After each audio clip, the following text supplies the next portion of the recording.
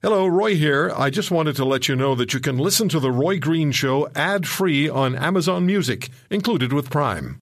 Welcome to The Roy Green Show podcast. Well, let's get at what happened, which is also very important, which happened in Parliament again, and that is the Ethics Committee, of which you are a permanent member for the Democrats, was trying to obtain information about the speaking fees paid to the Trudeau family over a period of years, and you were met with a Liberal filibuster. Explain to us, please. We've seen and read the reports, but what was it like to be in the middle of that? Well, Roy, you just heard the Prime Minister speak on your show where he said that, the Liberals are moving on, but they would let the independent committees do their work. Well, they're not letting the independent committees do their work. We've been sandbagged for over a week. We've gone hour after hour with every possible denial and obfuscation, and no counter-offers, no say, okay, guys, how do we work this out? The Ethics Committee had only had 2 full meetings on the WE scandal when the Prime Minister prorogued Parliament. So to say, well, we've done all the work, well, no, we haven't.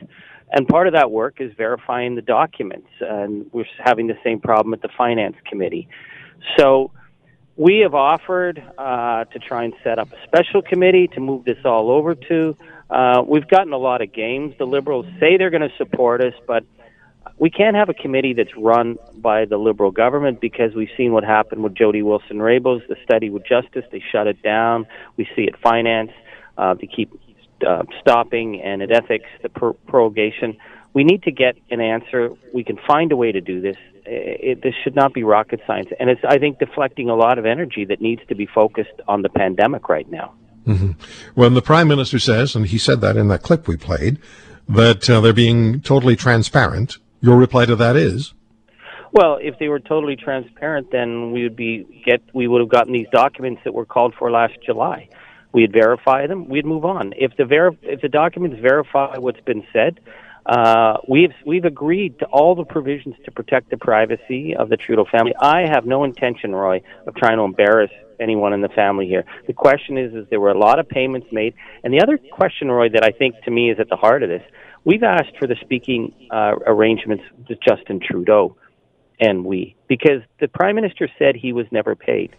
Is that a fact? If we can't verify that, then I think the Prime Minister is in big trouble. If the Prime Minister was never paid, show us the documents. Stepping away from the WE charity, we know the Prime Minister used to do speaking engagements while he was a member of Parliament and being paid as an MP, because he was paid $20,000 by a charity in New Brunswick to go and speak, and it was they were opening a center for seniors. I believe it was seniors, and they lost money, and so they asked for the $20,000 back. You remember this? I know because you were in Parliament at the time, and Mr. Trudeau refused to give the money back. Roy. Right? Yeah. And then eventually he did when the pressure was too great. Yeah, I think the Prime Minister made a couple of $100,000 while he was the youth critic of the Liberal Party and speaking about youth engagement. To me, Roy, I found that appalling at the time. We pushed the Ethics Commissioner for an investigation at the time. The Ethics Commissioner said, well, that was his previous job.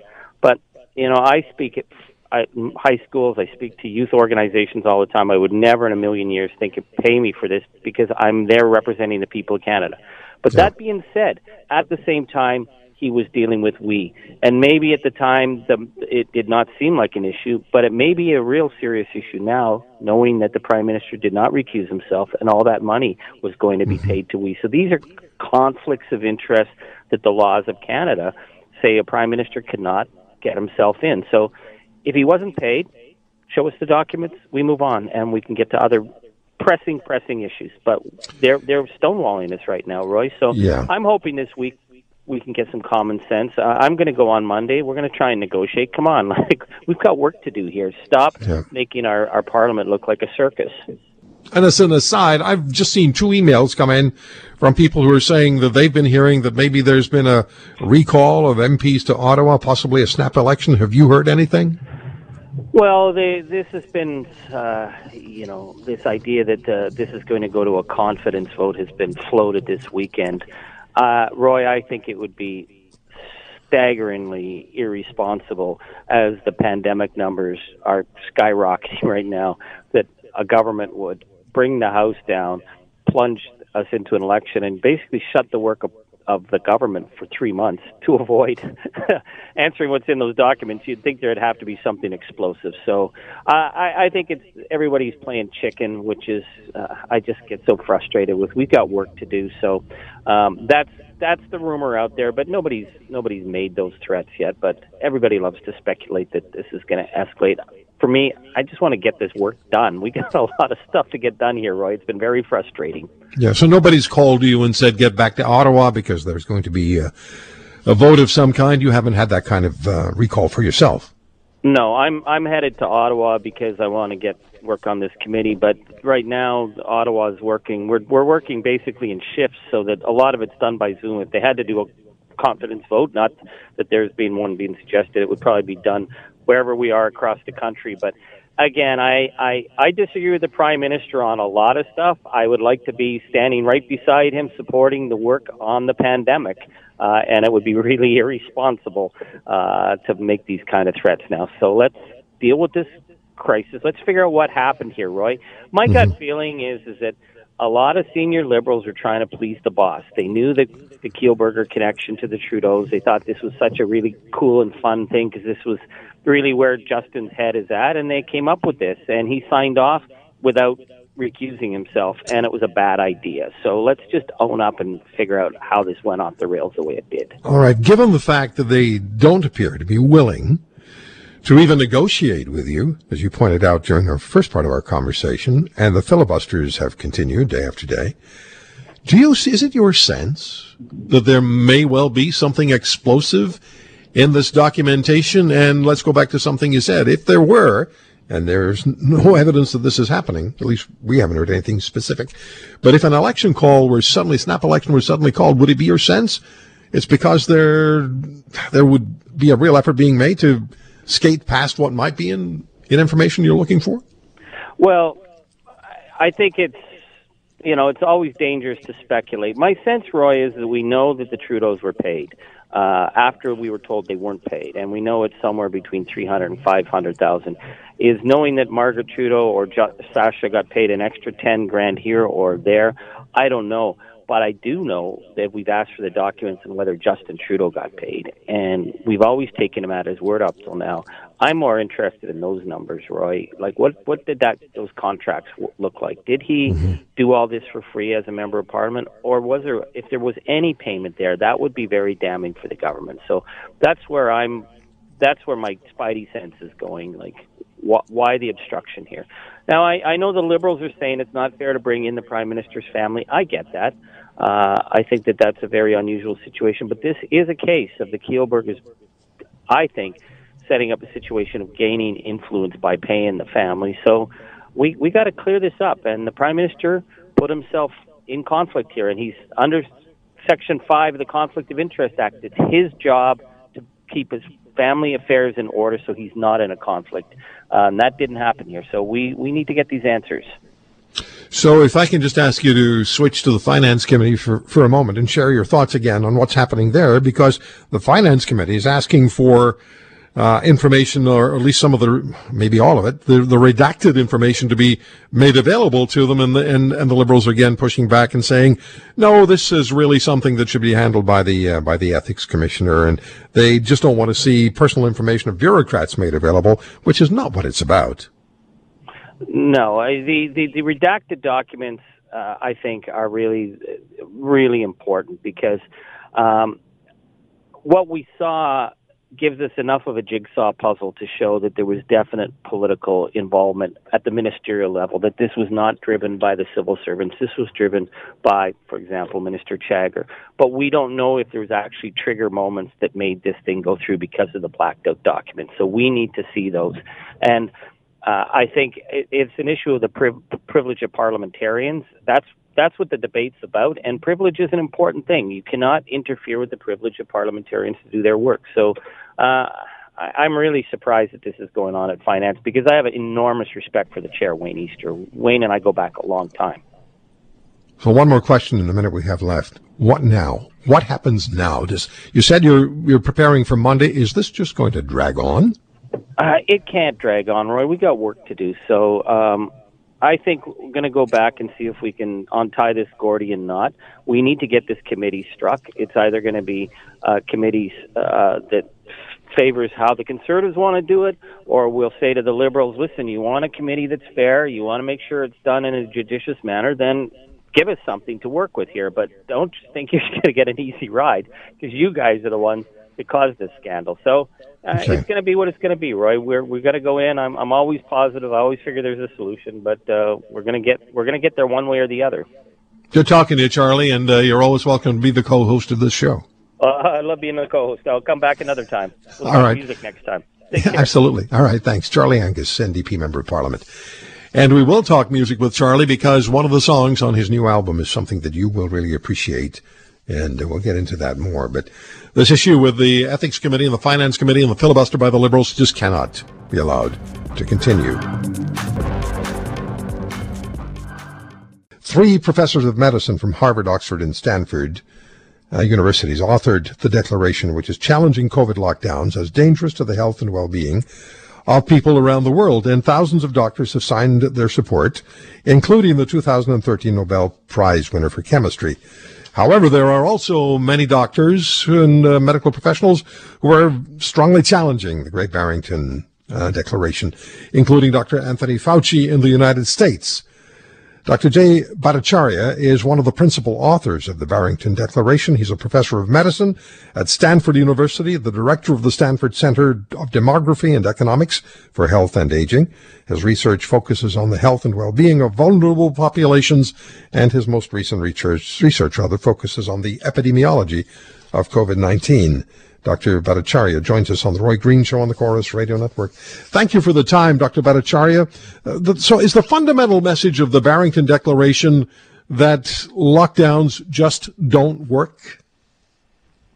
Yes, that's exactly the point, Roy, and I thank you for giving me the chance to talk with your audience. The COVID-19 itself, it is very dangerous for people who are older and much less dangerous for people who are younger. In fact, what we've seen from the scientific evidence coming out is that the lockdowns themselves create enormous harm on net for non-vulnerable people who are, say, under the age of 65. Whereas the risk from COVID is higher in the older people. So what do you do with that? Well, what you should do is you should use all our resources and ingenuity to protect the older population and other people who are vulnerable, who are at high risk from COVID, whereas people who are at lower risk, on the order of 1 or 3 in 10,000 mortality risk if you should get COVID-19 infection. Younger people, let people live free because the harms of the lockdown are greater. It's simple common sense in some way. People in the United States, for instance, 1 in 4 young adults seriously considered suicide in June. 1 in 10 seriously considered suicide in the population at large. Worldwide, 130 million additional people are at risk of starvation as a consequence of the economic collapse caused by the lockdown. There's a heartbreaking set of stories about people skipping chemotherapy because they're more afraid of COVID than cancer. Diabetes management, immunizations have plummeted, so we should expect to see a resurgence of diseases like polio, diphtheria worldwide. The lockdown harms are enormous, and by focusing only on COVID, we've ignored those harms. And so the Great Barrington Declaration is calling for a return to standard public health principles, where we focus on the whole human and not simply on one disease. Protect the vulnerable with every ounce of effort we can. Use testing, all our resources. Protect the nursing homes. Protect people living in multi-generational homes. Don't expose people who are older and are required to work to COVID. Make accommodations so they don't have to do that. Use disability money or other monies to do that, to protect them. The current policy has failed. Dr. Bhattacharya, thousands of doctors have signed on to support the Barrington Declaration, including, I read, the 2013 Nobel Prize winner for chemistry. Yet almost immediately, and you know this better than I, there's been significant pushback from numerous other medical experts, including Dr. Anthony Fauci of President Trump's task force on the COVID-19 pandemic, who argued very strongly that herd immunity, or focused protection, as you and your colleagues are calling it, is far too dangerous a concept to pursue, will cost lives, and that herd immunity doesn't guarantee anything because there are cases of COVID reinfection. What do you say to that? I think he's simply mistaken. First of all, herd immunity, that's become sort of a poison word, but in fact, it's just a basic biological fact about diseases that induce any degree of immunity at all, even if it's for a limited time. So he's sort of misunderstood what the nature of herd immunity actually means. If you keep if you're infected and you remain protected from infection for the 6 months, that's enough for the models to imply that there will eventually be herd immunity, no matter what our strategy.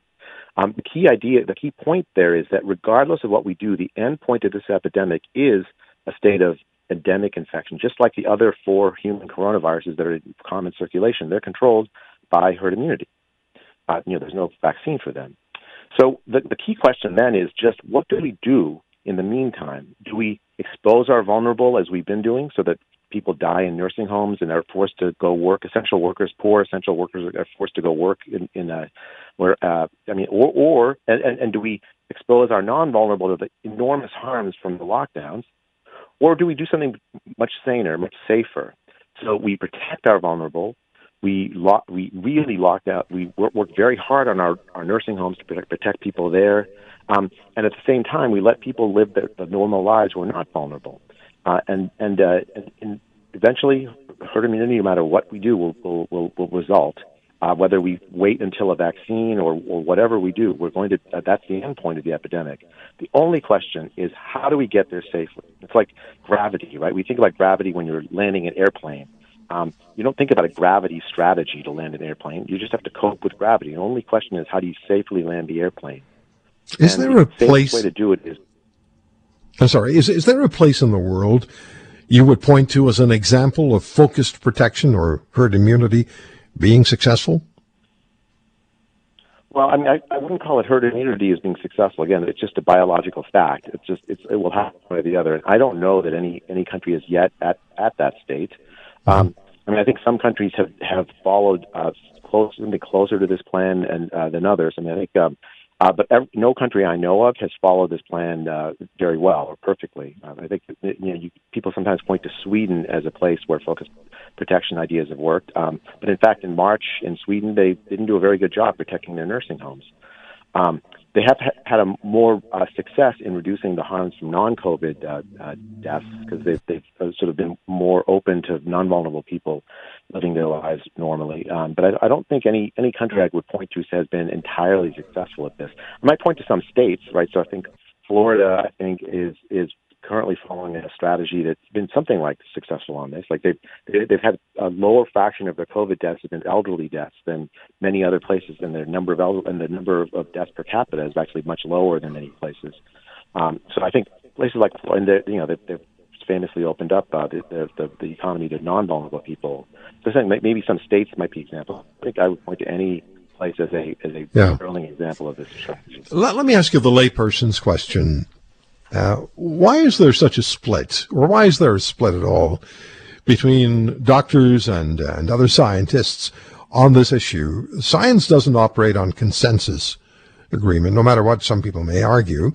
Why are you on one side and Dr. Fauci and other medical professionals are on the other side of this argument or the position that it's time to get involved and pick up on focused protection?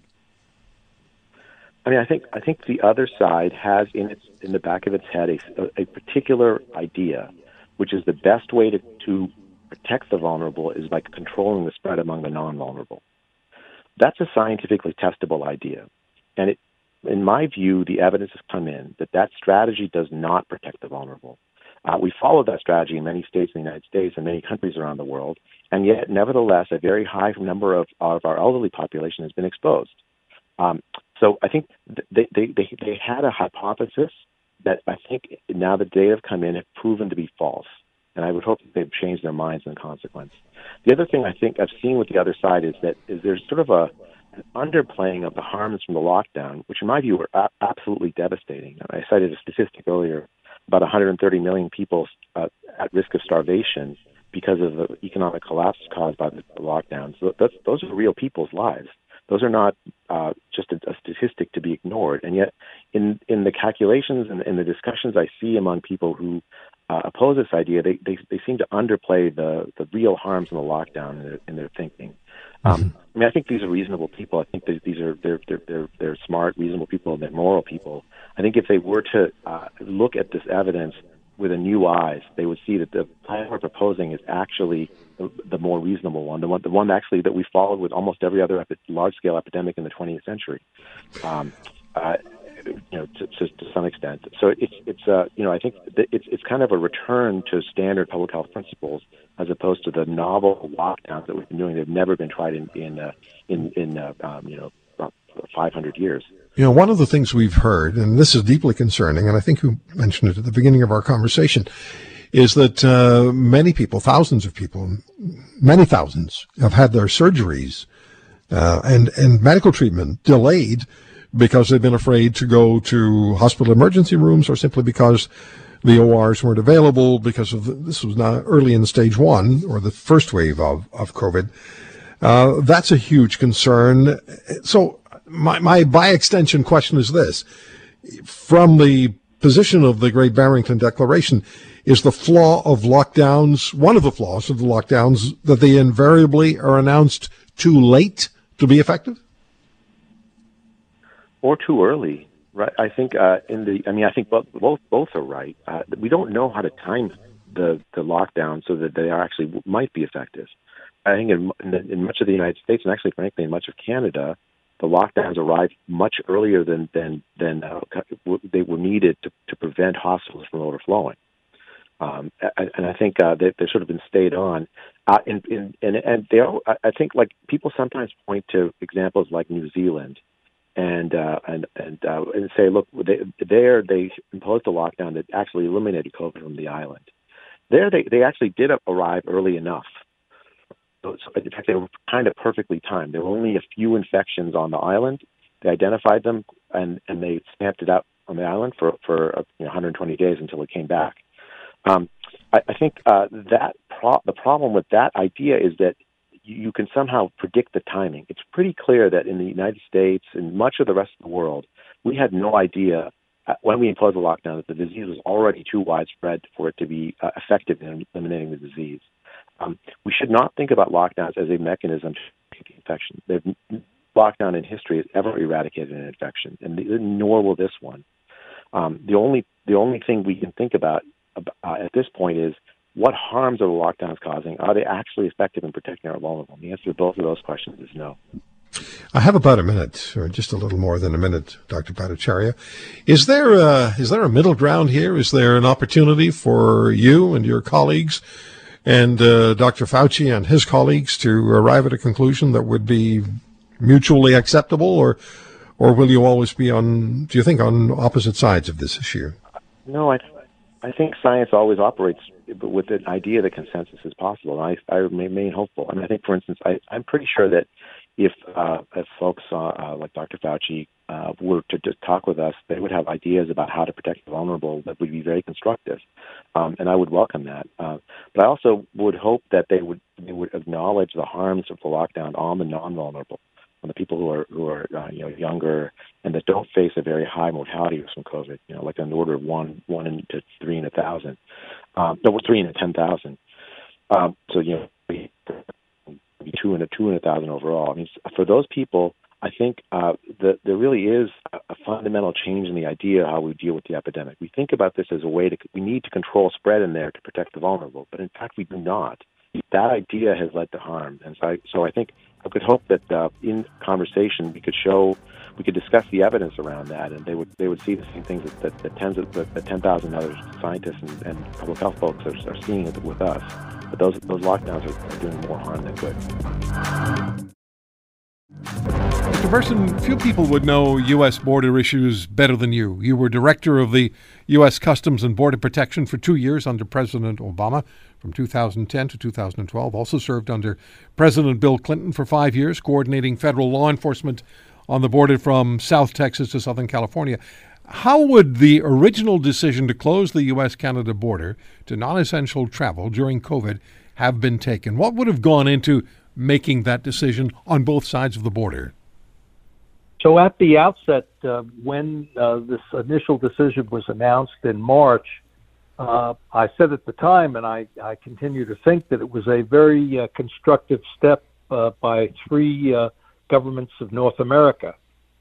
Mexico and the United States and Canada and the United States acted in parallel bilateral fashion, but they actually took the same steps, and obviously the decisions embodied the same criteria on both the U.S. northern border and the U.S. southern border.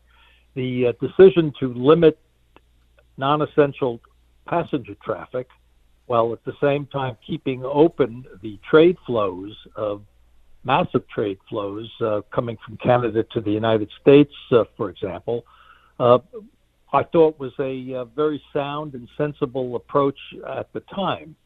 That mandate has been extended each month, as you know, Roy, from March every 30 days, and has been extended again and will be considered, and I'm virtually certain will be extended again on the 20th of October, right around the corner, calendar-wise.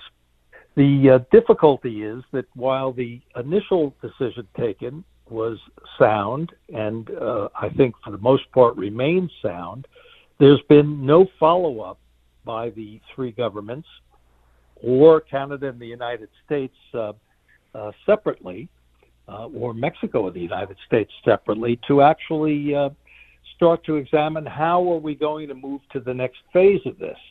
How are we going to develop the criteria that will permit us to resume normal passenger traffic across our borders? This is an important question, and I believe there are reasons explaining why it hasn't been taken, but I think we need to move quickly to set up the kinds of collaborations that have characterized border affairs in the last generation, and need to do so particularly now in this challenging time. Mr. Burson, what needs to be done then? We obviously are at a moment in which the challenges of border management must take into account public health concerns, just as after 9/11 they built the security regime into the DNA of our cross-border relationships. This involves a need to do the kind of consultation that has come to characterize bilateral relations between Canada and the United States, but has been conspicuous by its absence in terms of trying to develop the public health protocols that will permit us to move forward. So, for example, we need to have technology enlisted to support the effort. We need to have temperature scanners. We need to have a whole variety of public health tools brought to bear to permit us to distinguish between those who are infected, those who could be infected, and those who have already gone through the virus and have certain immunities built up.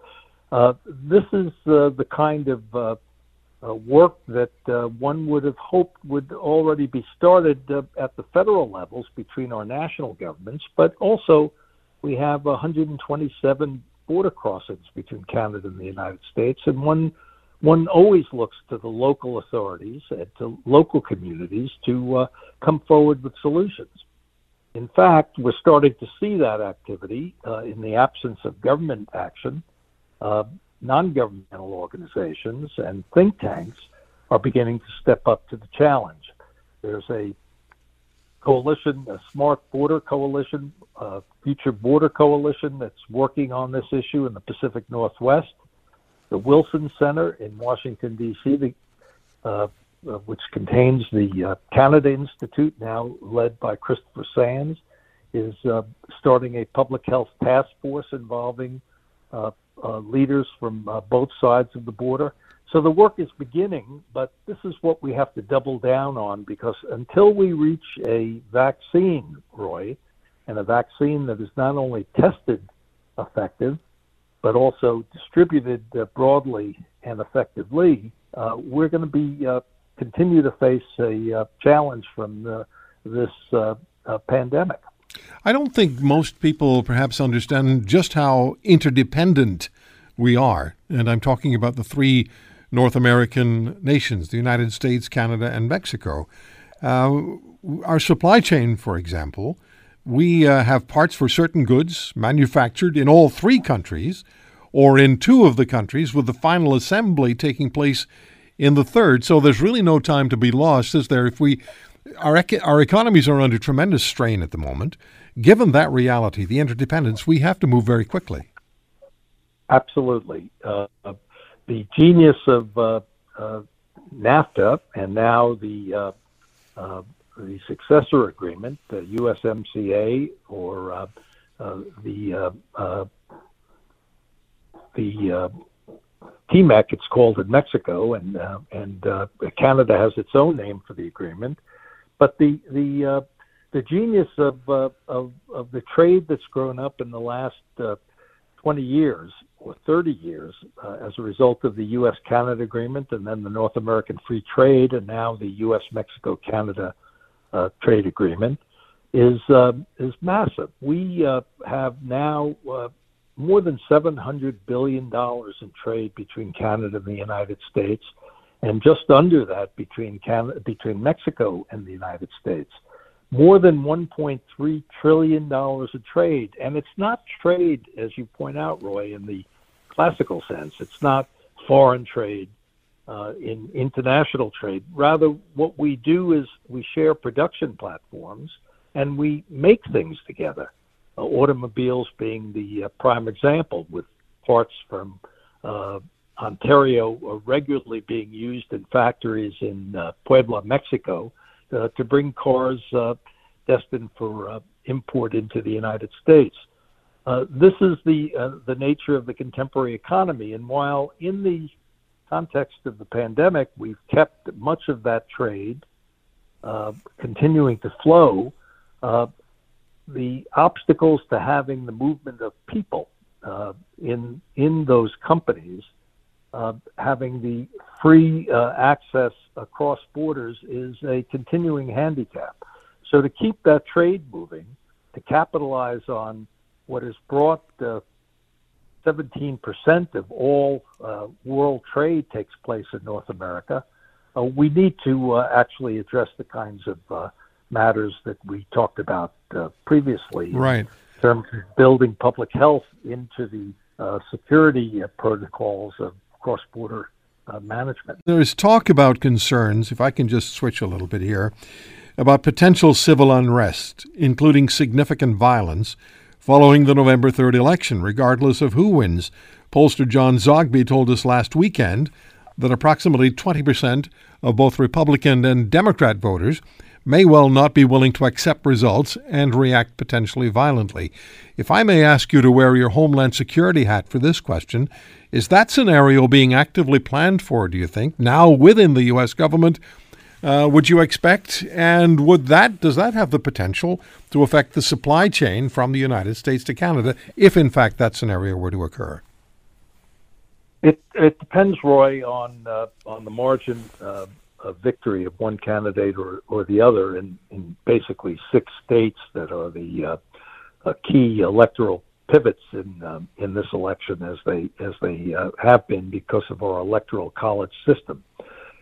It would be a difficult aftermath in the event that we have disputes in all of those 6 states, or even 1 or 2 of them would be dispositive in the final electoral college vote.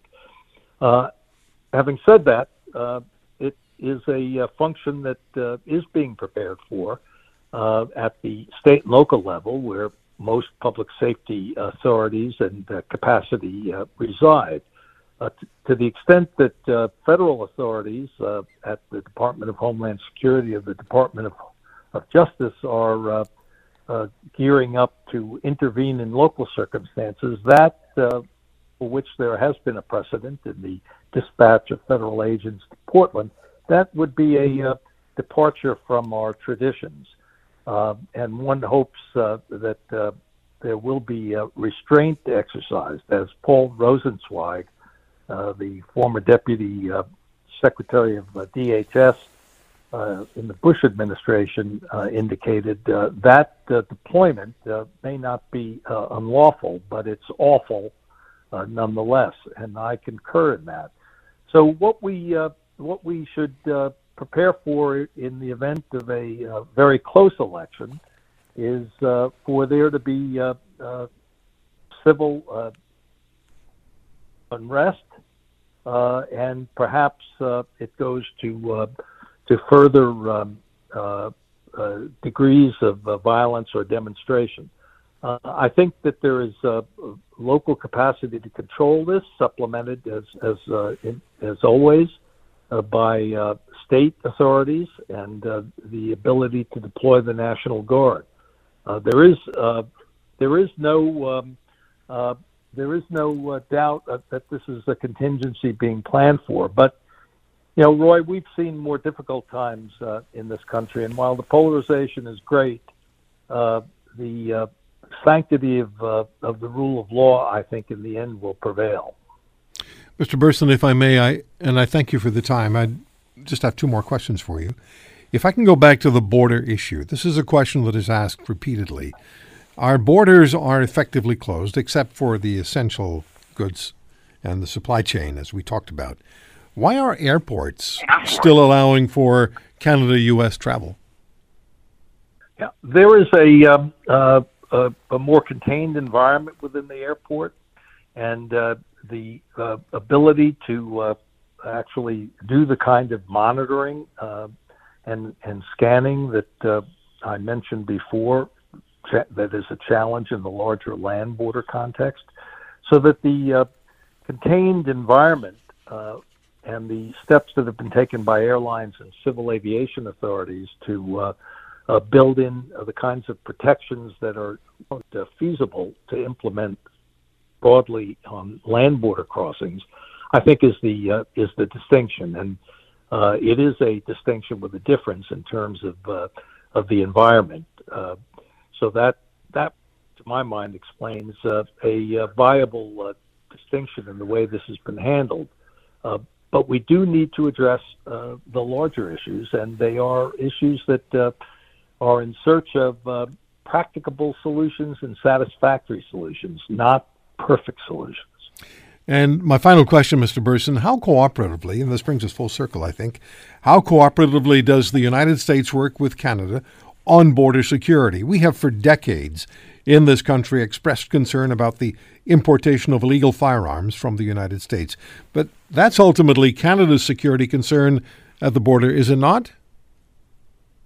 Yes, but there is an extraordinary amount of coordination. And while there's also concern about things coming south from Canada throughout our history, whether it was liquor during Prohibition or ecstasy in the narcotics age. These are problems that we have confronted together from the 19th century on, and I'm confident that we can do that. Do it in the context of COVID. Now we're faced with difficult situations in terms of politics of the two countries now, and the leaders in the two countries not having the level of trust and confidence in one another that we've often seen. But that's not the first time that's happened. And ultimately what we rely on, Canadians and Americans alike, is the fact that we really are one North America. And for all of the differences, what brings us together is actually stronger, and geography is the first fact. We're even more than neighbors, as Ronald Reagan used to note, because neighbors can move from one another, and we can't. And we've always made the best of that. And we are one continent with two sovereignties very well respected.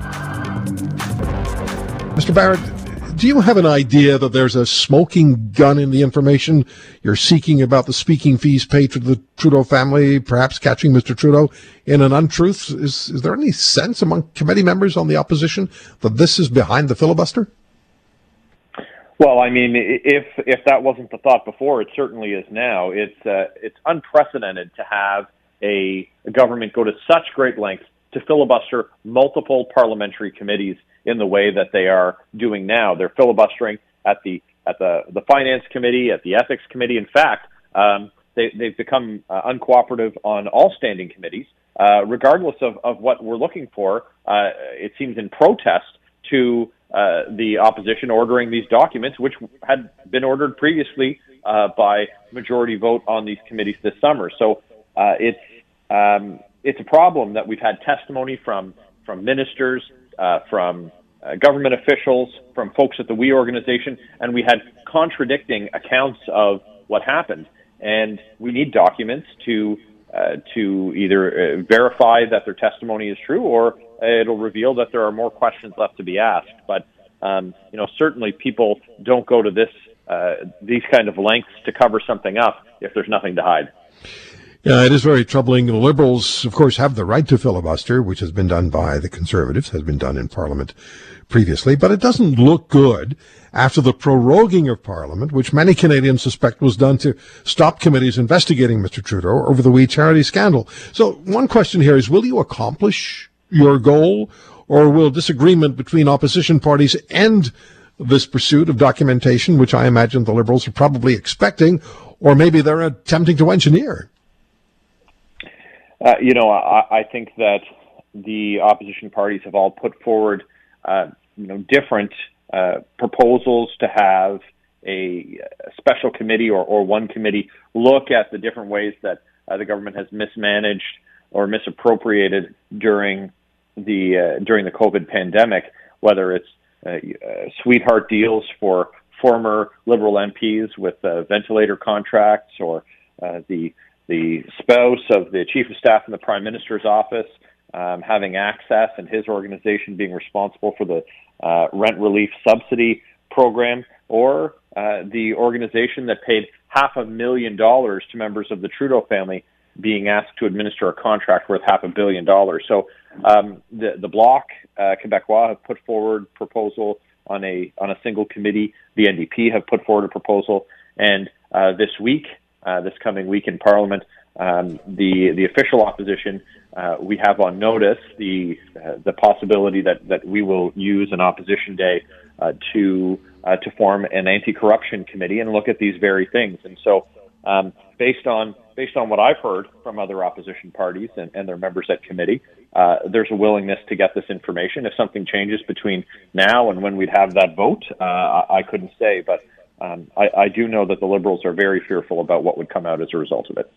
Have you heard anything, and I'm just asking this out of the blue, actually mostly out of the blue, I received a few emails earlier about MPs being called to Ottawa for possibly a snap election call. Have you heard anything about that going down this weekend? Well, I've heard that the government House leader, Pablo Rodriguez, is refusing to rule out if they would make it a confidence vote. But look, this government can call an election anytime they want one. To make the opposition day motion a confidence motion would be a little complex, I think. It doesn't state in the motion that we don't have confidence in the government. I mean, I don't, but that's not what this motion is about. And so if the government is preparing to engineer its own defeat in the Commons, instead of helping Canadians during a pandemic, I think that certainly would give rise to a lot more questions about what could be in those documents. For the part of the official opposition, our rotations, in keeping with the agreement to limit the number of members in the House of Commons, that's the practice that we're looking to put forward this week. But certainly in politics, in a minority context, anything's possible. Yeah. So what next then? Because, and I'd like you as well, please, to speak to the redacted documents issue, which the Finance Committee is demanding. You mentioned it earlier, but so what happens going forward? Ethics, finance, same situation as we had this past week? Yeah, so I was on a panel interview on a CBC morning show, and Liberal MP Greg Fergus confirmed that, in response to a question from the host, that they would continue to filibuster the committees unless the House leaders agreed not to pursue the documents. And so certainly that's not an agreement that's going to be hatched between the official opposition and the government. We're going to continue to press for these answers. So I don't know what resolution we would get other than through forming a single special committee, an anti-corruption committee, to look at all of these things, because in its current form, the Standing Committee on Ethics is going to meet on Monday morning, and we're going to be debating the same motion. And the Finance Committee was supposed to meet on Friday, but the chair reneged on his commitment to call a meeting or to hold the meeting. And so when they meet next, they will be dealing with the question of privilege, of the government illegally redacting documents against the order of a parliamentary committee. So we're going to continue to press them. And they've said, the government members have said that, that this is a waste of time. We should be helping Canadians. Look, this is on them. They could have resolved this in 10 minutes. We are hundreds of hours lost on their filibustering just to protect corruption in the Prime Minister's office, corruption around the cabinet table. And if that's not the case, then certainly there's no harm in letting us see what's in the documents. We have offered and afforded them every possible protection to ensure that no one's personal privacy is violated in the review and tabling of these documents. That was a straw man argument. This is just very much about protecting one individual, and that's Justin Trudeau. Yeah, and we have about 30 seconds left. It's true, isn't it, that the parliamentary law clerk has actually wrote a letter to his counterpart in the Ethics Committee, or the Finance Committee, I guess it was, challenging the redactions that were made at the bureaucratic level. Yeah, that's right, and quite unprecedented to have the parliamentary law clerk, an independent officer in Parliament, writing a letter to contradict what the government had said. We had Liberal members out saying, nope, we didn't do any of the redactions. It was all done by the law clerk. And the law clerk was put in an impossible position and had to write a public letter, an open letter, and say, look, I didn't redact these documents. The redactions that were made were not in keeping with the order of this parliamentary committee. So we were promised government openness by default by Justin Trudeau, and that's very much not what we're seeing. They need to release the documents. Thank you for listening to today's podcast. If you want to hear more, subscribe to The Roy Green Show on Apple Podcasts, Google Podcasts, Spotify, Stitcher, or wherever you find your favorites. And if you like what you hear, leave us a review and tell a friend. I'm Roy Green. Have a great weekend.